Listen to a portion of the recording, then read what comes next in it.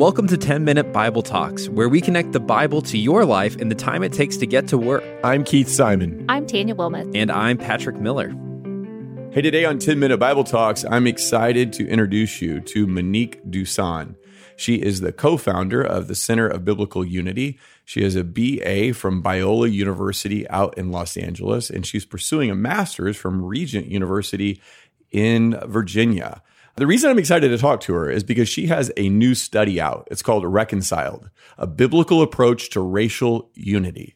Monique is also one half of the podcast, All the Things, which I've listened to and is a lot of fun, and I learned a lot as I listened along.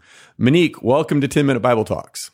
Hi, nice to meet you. Thanks for having me. So I like hearing about how God has worked in people's lives, and I think it gives a little insight to hear maybe how they came to faith. It tells us a little bit about their story. So could you share your story with us? How did you come to faith in Christ? Well, I grew up for the first 16 years in a home that was not Christian. And in high school, one of my friends invited me to go to youth group. Now, she said that it was like a teen club. And so I was like completely ready to go to like the club and we were going to go have fun and all this stuff. And when she picks me up, we end up going to like this huge church. And I was like, what in the world is this? And she was like, well, I mean, it's a club for teens. It's called Club EM, and EM stood for Encounter Ministries at the time. And that was the beginning of a very long road with me. I didn't accept Jesus right away. I went and checked it out. I checked the people out. I didn't know what a relationship with Jesus meant or having him as a personal savior or things like that. And my mom was pretty against me going to the church. So why was she against it? Because the church was mainly white. Oh. And so she was like, she had some concerns, but eventually I accepted the Lord as my savior. And I began a journey in Christianity and a relationship with Jesus. So your mom was concerned because this is a white church. This is interesting because we're going to talk about racial unity and racial division and all that. And we already have a hint that in your past, there was a question in your mind, should I be a part of a white church? Or maybe it was just in your mom's mind. Is that right? It was mainly in my mom's mind. The youth group was predominantly Black and brown students and leadership. There wasn't a ton of white students in the youth group, but the church itself, the adults and like leadership and things like that were predominantly white. And I remember her telling me, she was like, white people are touchy-feely. Don't go in there and let them hug you, so. I'm with your mom. I don't want anybody hugging me either. Well, I didn't realize exactly what she was saying at the time. I think I understood some of it, but now being an adult, I can see so much more as to what she was saying, what her fears and concerns were, what her thoughts were. But I mean, I was at that church for, 20 years and really enjoyed my time there. Well, it sounds like an interesting church where the adults, at least if I got the description accurate, are predominantly white. The bulk of the church is predominantly white, but the student ministry is predominantly made up of Black and brown kids. So sounds like an interesting story that probably shaped how you think about race and the Bible and things like that. When I read your study, Reconciled, it's obvious that you have a heart to see the body of Christ, Christians, but probably all of culture, healed of racial divisions. Where did you get that heart from? What's that rooted in? I think it's just rooted in scripture. I have upheld a certain worldview for a very long time. And as the Lord was bringing me out of this racialized mindset, what my heart drew to was how do we not only defend the faith, but how do we defend the family? How do we stand for one another as family? So my goal or my heart for racial unity is really steeped in the scripture's word about family and how we are brothers and sisters, regardless of what skin color you bear. Have you seen the biblical principles bring people together, people of different races, ethnicities? Have you seen that play out maybe in the church you're a part of or the ministry that you have now, Center for Biblical Unity? How have you seen the gospel bring people together? Well, I think when we get beyond like what culture's saying and we truly do get into the scriptures, what I've seen is people open to having different conversations. Right now, I'm leading a reconciled group, a virtual reconciled group, and we have hard conversations. We have conversations about race or racism, about judgments and, fears and things like that. And when we come together, it's more along the lines of, oh, hey, you have that thought too. I didn't realize that you could have that thought or you would have that thought. I also have that thought. What does the scripture say about forgiveness? What does the scripture say about bearing with one another in love, about giving grace? We talk about all of that. And we can talk about culture and how we see culture doing things that are definitely outside of the scriptural boundaries.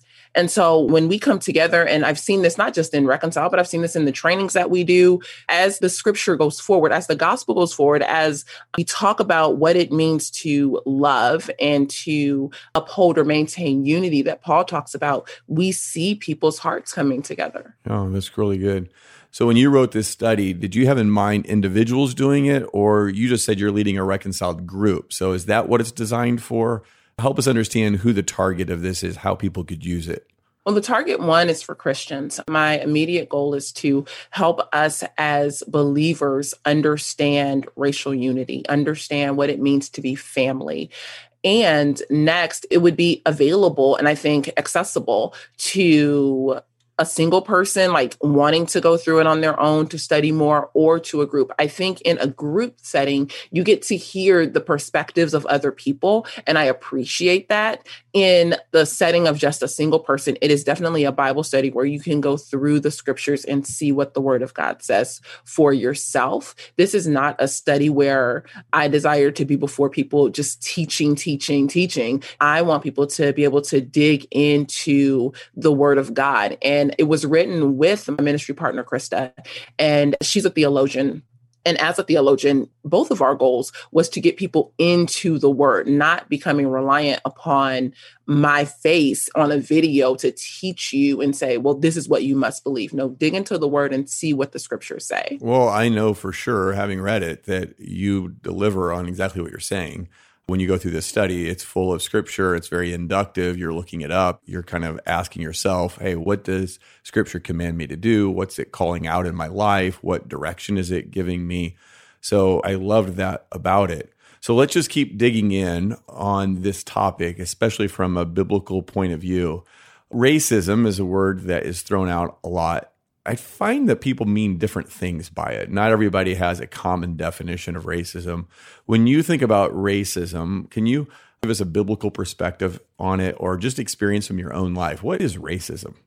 So from a biblical perspective, there isn't a word in scripture, racism. There isn't a scripture that says, thou shalt not be a racist. What we can do is we can look at different sins and kind of piece together the issue of racism that we see today. So ethnic partiality, the issue of partiality, favoring one person or being partial to one person over another because of their ethnicity, slander based on ethnicity or skin color, hatred based on ethnicity, murder based on ethnicity, all of these things based on someone's ethnic, cultural background or skin color. Yeah, it's kind of interesting that there's not a racist, do not be racist command, but all the sins that we could commit against one another can also be committed against someone because they are different from us. Yeah. So I can commit a sin against someone because they are white. I can commit a sin against someone because they are black or brown. It is the attitude of the heart in that person that I think scripturally we would say this makes up this sin. Now, in my own experience with racism, I used to be like a raging racist. I have an ethnic slur for every people group on the planet. Where did you learn those ethnic slurs for everybody? From friends in the church. Really? Yeah, I think the issues of race and racism are deeper than what we generally want to talk about in the church. And this is where I think some of the questions in Reconciled pull that out. It's not just an issue of white people have racism in their hearts and they think these things about Black and brown people. No, this is a human issue. We tend to judge things or people that are different than us and different than our norms. I'm sorry. You said you used to be a raging racist, and I just want to go back to that.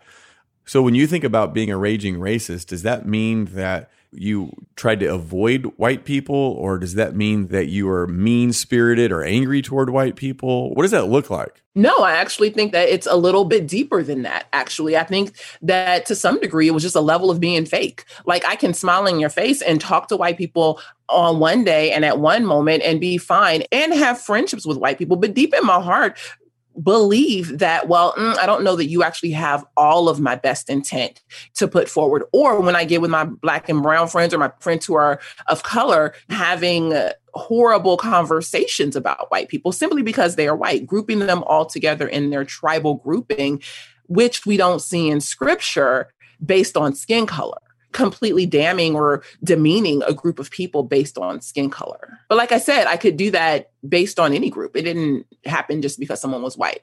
I like what you said there, because I think we're all prone to do that. And that is make assumptions about a person because they are a part of a bigger group. It could be wealthy people, it could be white, it could be Black, it could be where they live. But we draw conclusions about you, not based on you as an individual, but instead because of a class or group that you're in. We're all prone to do that. I think we're all prone to prejudge. I think that that is a part of the sinful human condition, that we will, instead of doing Jesus's words about judge correctly or judge rightly, I think that's Matthew 7, we will judge based on a previous experience. We'll judge based on something I see in social media, based on the fact that what I might consider good, true, and beautiful that may not align with scripture. And when someone else doesn't show up according to my definition of good, true, and beautiful, then I judge that. So you said earlier that you were a raging racist, I think. I'm just trying to use your words back, right? I don't want to call you that because I don't know you well enough to say that about you, but that's what the past you came out of. So this is kind of maybe a touch personal, but have you been on the other side of it where you've been the victim of other people's racism? I think I have been the victim of racism from many different positions. Again, I don't look at racism necessarily as being just a white to Black thing.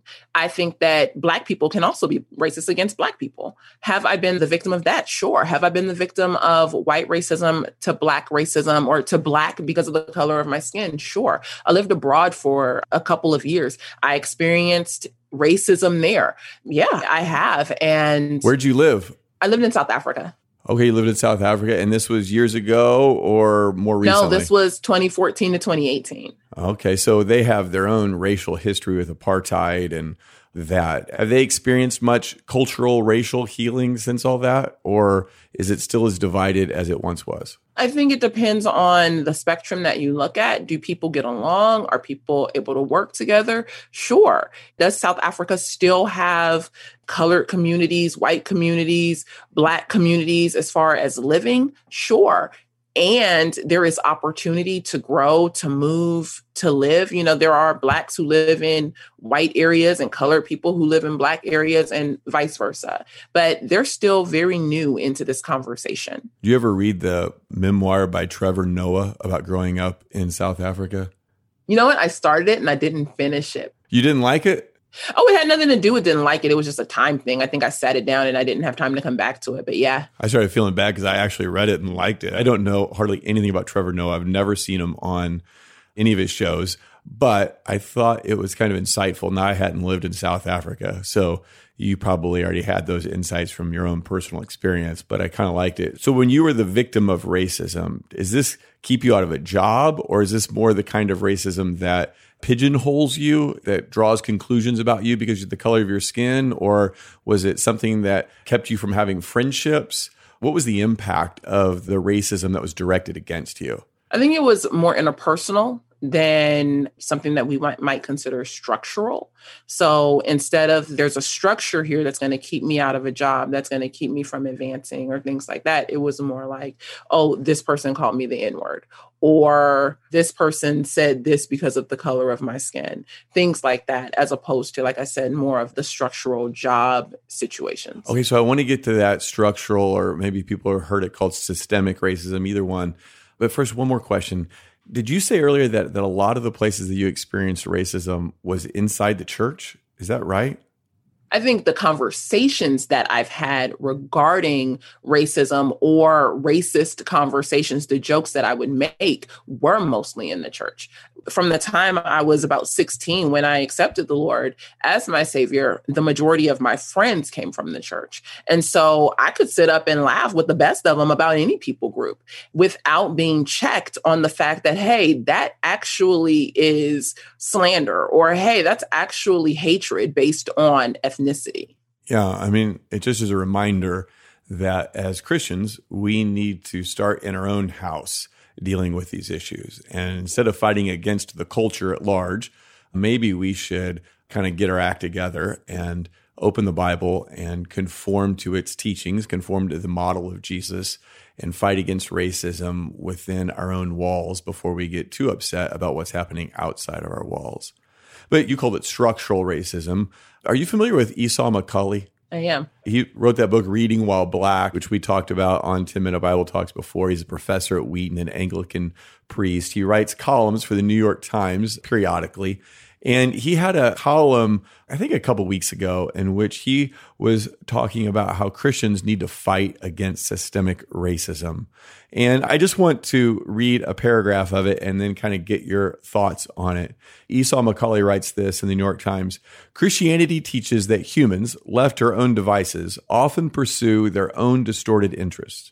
We call this tendency sin.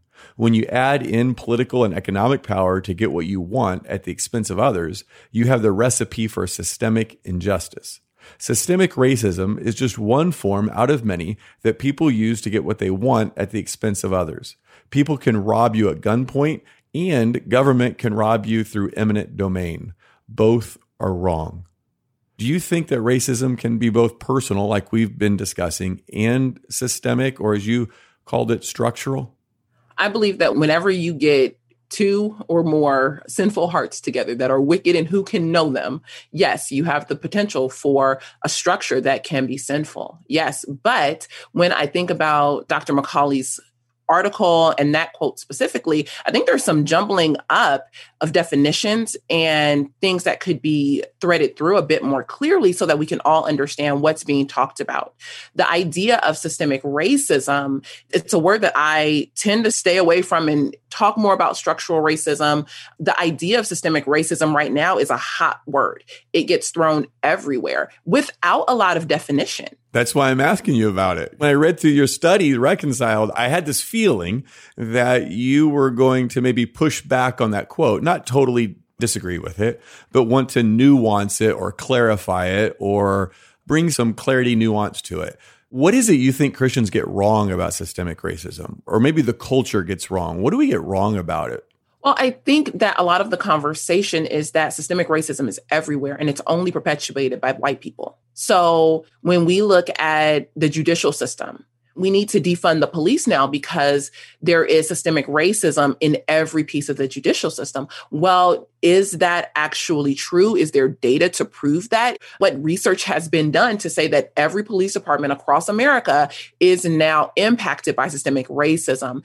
Does a person's skin color truly mean that they are participating in a system even beyond their willful participation and now making them quote unquote racist? I think we need to do more study and a deeper dive into that before I just accuse all white people of now participating in racism, or before I say that all systems are broken and structurally racist or systemically racist. And so when I look at this quote, I believe that there's some conflation and potentially an equivocation of ideas. We get our definition of sin objectively from the scriptures, but then he throws in systemic racism, which is very nebulous without definition. How do I know that I'm doing it? If I go to the end of his quote, he says, if you rob someone at gunpoint, well, I know that that's wrong because that's theft. I look back in the law, I see that. Eminent domain could be considered theft. I look back in the law and I see that this is an issue. Where is his definition for systemic racism? What is he calling it? And how do I know, according to scripture, that this is wrong? So if I hear you right, and I'm not sure I do, so I want you to clarify, I don't want to put words in your mouth, but if I hear you right, you're saying, yes, anytime we get two and more sinners together and they're trying to set up a structure, it could be a school, could be a workplace, could be a church, could be anything, government, of course, sinners working together to put together structures, there's going to be sinful tendencies embedded in those structures. So I think what you're saying is if that's what systemic racism is, then yes, you recognize that. But I think what you're pushing back against is maybe the Robin DiAngelo, Ibram X. Kendi kind of racism that all whites are guilty or all people of one race are inherently guilty of racism, and that racism can be proven by any kind of inequity in outcomes. And you're saying, no, we can't just jump to a quick conclusion that everywhere there's an inequity, that automatically means that racism has occurred. Am I getting it right? Yes, you're on the right track. I think that wherever you have two or more people, yes, there will be sinful tendencies because humans are sinful. How are we looking at intentionality? Am I intentionally creating a system or a structure to be able to exclude certain people or to create inequities? Every inequity, one, is not an injustice. We see this in scripture. But then two, are we recognizing that any person at any time or place or any people, despite skin color, can also participate in systemic or structural injustice? It's not something that only white people can do. I can get together with my Black friends, open a restaurant, and create a micro system that disadvantages my white customers. If we're going to talk about poverty and systemic issues regarding poverty, do we leave out people who are not Black or brown? The scriptures are clear that we must be impartial in our judgment. We must be impartial in the exercising of justice. And that is where I push back. How are we being, to use the culture's terms, inclusive of all people? Biblically speaking, how are we being impartial? According to Kendi would push for the idea that, well, I'm going to have inequity against some so that we can build others up. But that's not a scriptural principle. Scriptural principle says that we do not participate with each other according to that type of partiality. Okay, look, I could go on and on forever, but we won't keep going down that road. But I'd love to have you back and talk more about that, because I think you're saying some things that people, including myself, really need to think through and learn. Let me ask you this before we totally move off of it, is I think Christians sometimes see personal racism very clearly. If I treat you differently because of your skin color, we all get that. I think Christians sometimes have a more difficult time, at least American white Christians, let me be clear, of seeing structural racism. I think sometimes Black Christians, people of color who are followers of Christ, they just see it differently because their life experiences are a bit different. Why do white Christians tend to miss the structural part while they clearly see the personal part? Or do you even grant what I just said is true? I don't necessarily grant it as true. I'm not white. So, I mean, I don't know if everybody will be able to see the podcast or if it's just like a Spotify kind of thing, listening only, but I'm not white. And in having this conversation, I push back against it because I think, one, there is a call and a demand that white people must see themselves as being racist. They must see themselves as participating in structural racism, where that's almost a new concept. For so long, we've only looked at racism as being this idea of the interpersonal. Now, can I look at scripture and say, yes, where two or more hearts collude together, we can see issues that present systems? Sure. But I can't answer and say, why do white people that they don't see this? I don't think that we have data for that. I think that if I were to talk to some of the people who come on our Facebook page or who write in, there are many white people who would say, I see structural racism everywhere. My question is, how are you defining that? And are you defining it in a way that is consistent with a scriptural viewpoint? Or are you saying, well, I see inequity, and because I see inequity, I now see injustice? The two don't always line up. Every inequity is not an injustice. Okay, so let me set that aside fully this time. And if you're willing, we'll have a further conversation about that in the future. You have this organization you co-founded, the Center for Biblical Unity, and you seem like the kind of person that picks her words carefully. And so what I get from that is that you think there's a kind of unity. What I get from the name of your organization is there's a kind of unity that is available to Christians, or is biblical, as you say it in the title, that maybe isn't available to those who don't follow Christ. Am I right to see that? What are some misconceptions that Christians have about unity? I think some of the misconceptions Christians have about unity is that we can't have it until one group, white people, have paid reparations. We can't have it until there's an acknowledgement of systemic injustice, that we can't have it until X, Y, and Z. Like there's a whole litany of works that have to be done in order for us to have this quote unquote racial reconciliation. We can't have unity until there's an acknowledgement of slavery and things like that. But we don't find that scripturally. So you're saying that the kind of cultural definition of unity is that we have a lot of work to do before we can have it. And I get that you're getting ready to say, no, the Bible says what? That we already have it in Jesus?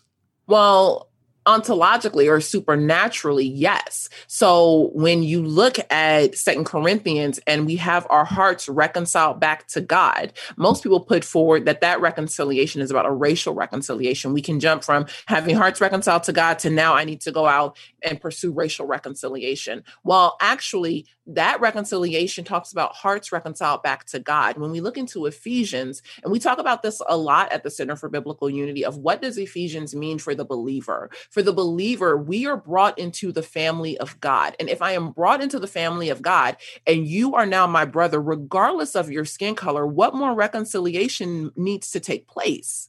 I can't be any more reconciled to my physical brother than I already am. We are family. Now, we can talk about how do we walk in unity, but this idea that I have to go out and pursue this reconciliation in order for us to be family, in order for us to be able to worship together, that's not exactly what the scriptures say.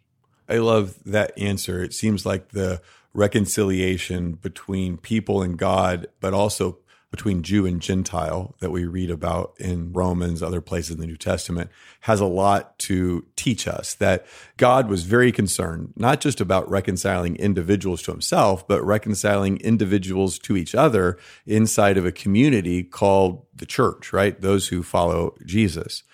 I can't help but go right to then this question. There are a certain group of Christians who are encouraging Black Christians to leave white churches. And I say white churches, I mean predominantly white churches, right? And they have a hashtag Leave Loud, and they're making a big deal out of Black Christians not giving cover. I'm not exactly sure what language they would use, but not endorsing or giving cover to white churches. And I have an idea that you're probably not enthusiastic about that Leave Loud movement. Am I reading that right? Help us understand what you might say to someone who says, hey, let's get all the Black Christians out of white churches. What would your response to them be? I would ask, how does that line up with Ephesians 4, where we bear with one another, where we forgive, where we go, where that word bear with one another literally means to go again? Where do we see Jesus telling us, pack up your bags because of the color of your skin? Pack up your bags because you don't like this style of worship. Pack up your bags because you feel offended. If he can get a tax collector and fisherman together who are cultural enemies, are you trying to tell me that he can't bring me and a white person together? I don't see a book, a chapter, and a verse that gives me the right to leave loud. Now, I'm not talking about if a church is preaching unorthodox scripture or things like that, but if your church is deep in the word and they are preaching a right word, I don't see scriptural support for the Leave Loud campaign. So I'm a pastor of a church in a town that is, 60, 70% white, probably 10, 11% Black. And so our church, because of our community, is largely white, but we also have a lot of Black people involved. And they have clearly chosen this church because it's good for their faith, it's good for their family. There's something about it that makes it a good fit for them. And I assume that's true, not just of our church, but all these churches that are predominantly white, but they have Black people, Black Christians involved in. And so I get concerned in the Leave Loud campaign that what's happening is that people are undermining trust in the church, undermining this family, this Black family's trust that they can attend this white church, learn to follow Jesus, be reconciled with people of all colors and ethnicities and backgrounds and races and classes. And so it feels like that Leave Loud campaign is doing a lot of damage, pulling people out of churches that are good for their soul. What else would you say about that? I would ask the question of, where are the Black people supposed to go? Black churches, and we don't need to go down, this whole road of Black church and things like that, but there are a lot of Black churches that have a lot of issues. Sure, just like there are a lot of white churches. Yeah, just like there are a lot of white churches that have a lot of issues. But where are they supposed to go? And, a report came out a couple of years ago about Black women leaving the church, white or Black, to go and join witch covens. Well, who's addressing that? Where do you want me to go, Tisby? Like, where am I supposed to be going in your Leave Loud campaign? Now, if I am leaving a church, any church, regardless of color, because you are preaching a false gospel, that's different. But we don't undermine, and I like that word, we don't undermine the body, because it's really a body issue. We don't undermine the body for the sake of preference or for this idea of undefined racism. Yeah. It seems like King Jesus gains more glory through a diverse body of Christ, learning to love him first and then love our neighbor. And the more that we become homogenous, all white or all Black or all anything, we are taking away glory from Jesus. In John, Jesus prays, John 17, he prays, he says that he's given us what we need for unity. He's given it to us. And so the idea that we don't have it is false. And yes, I can acknowledge that at one point in America's history, there was a need for a Black church. There was a need for a Black church because of segregation and racism. And yet we do not live in that day today.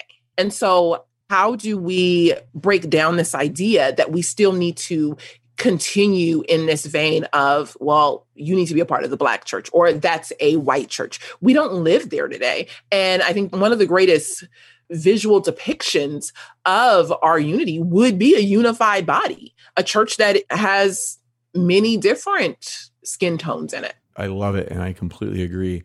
In a moment, I'm going to ask you if you will pray for us and for God to be at work in us.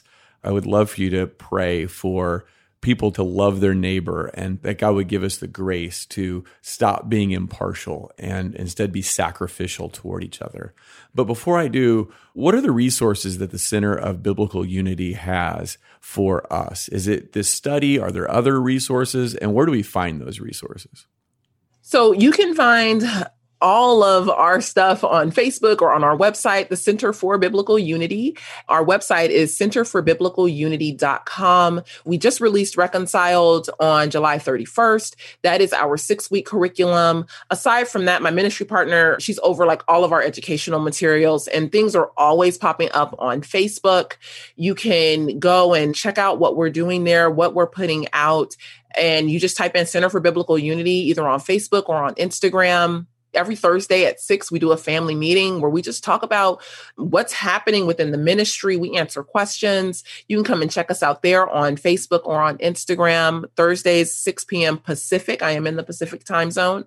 We do trainings, we travel, we speak, and it's about making sure that if we're building unity, we are building unity on the foundation of Jesus Christ first and the historic Christian faith. We're not looking to leave loud. We are looking to build and uphold and maintain the historic faith once for all given to the saints.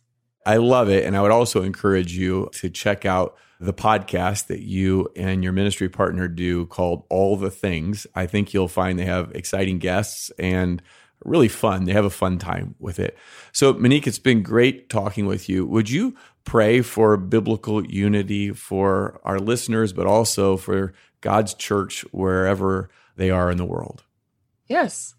Father, I thank you so much just for your call for us to be unified. It's your heart, Lord. It was your prayer in John that we would be one, and that as being one, as being united and walking in unity, that would be a display to the world to let others know that you love us and that God sent you. So, Father, I just ask that we would pursue biblical unity, a unity that is founded on the truth of Scripture and the reality of what is available through Jesus Christ. God, I just pray for wisdom. I pray for pastors, Lord, to have wisdom to navigate these conversations. I pray for grace, that we would give each other grace, that we would not withhold grace or withhold forgiveness due to partiality or prejudice or ethnic hatred or anything like that. Father, I just ask for wisdom for your people, that we would walk in wisdom, that we would walk in truth, and that as we walk in wisdom and in truth, we would walk with one another, Father, that we would walk with one another in a way that is despite white skin color, Father, because we walk on the truth of your word. We walk in the truth of your word. Father, I just ask for every listener that their hearts would just be sensitive to the power of your Holy Spirit and recognize any place in them that may be upholding partiality. May we repent and ask forgiveness where needed. In your holy name, amen. Amen. Thanks so much, Monique. Thanks for spending time with us. Really appreciate it. No problem. Thanks for having me. Thanks for listening. If you've enjoyed this content, please subscribe and give us a rating. That helps other people find this podcast more easily. Also, ask yourself, who could you share this podcast with? Texting an episode to a friend or a family member is a great way to help them grow spiritually. If you want to go deeper, check out our show notes for book recommendations.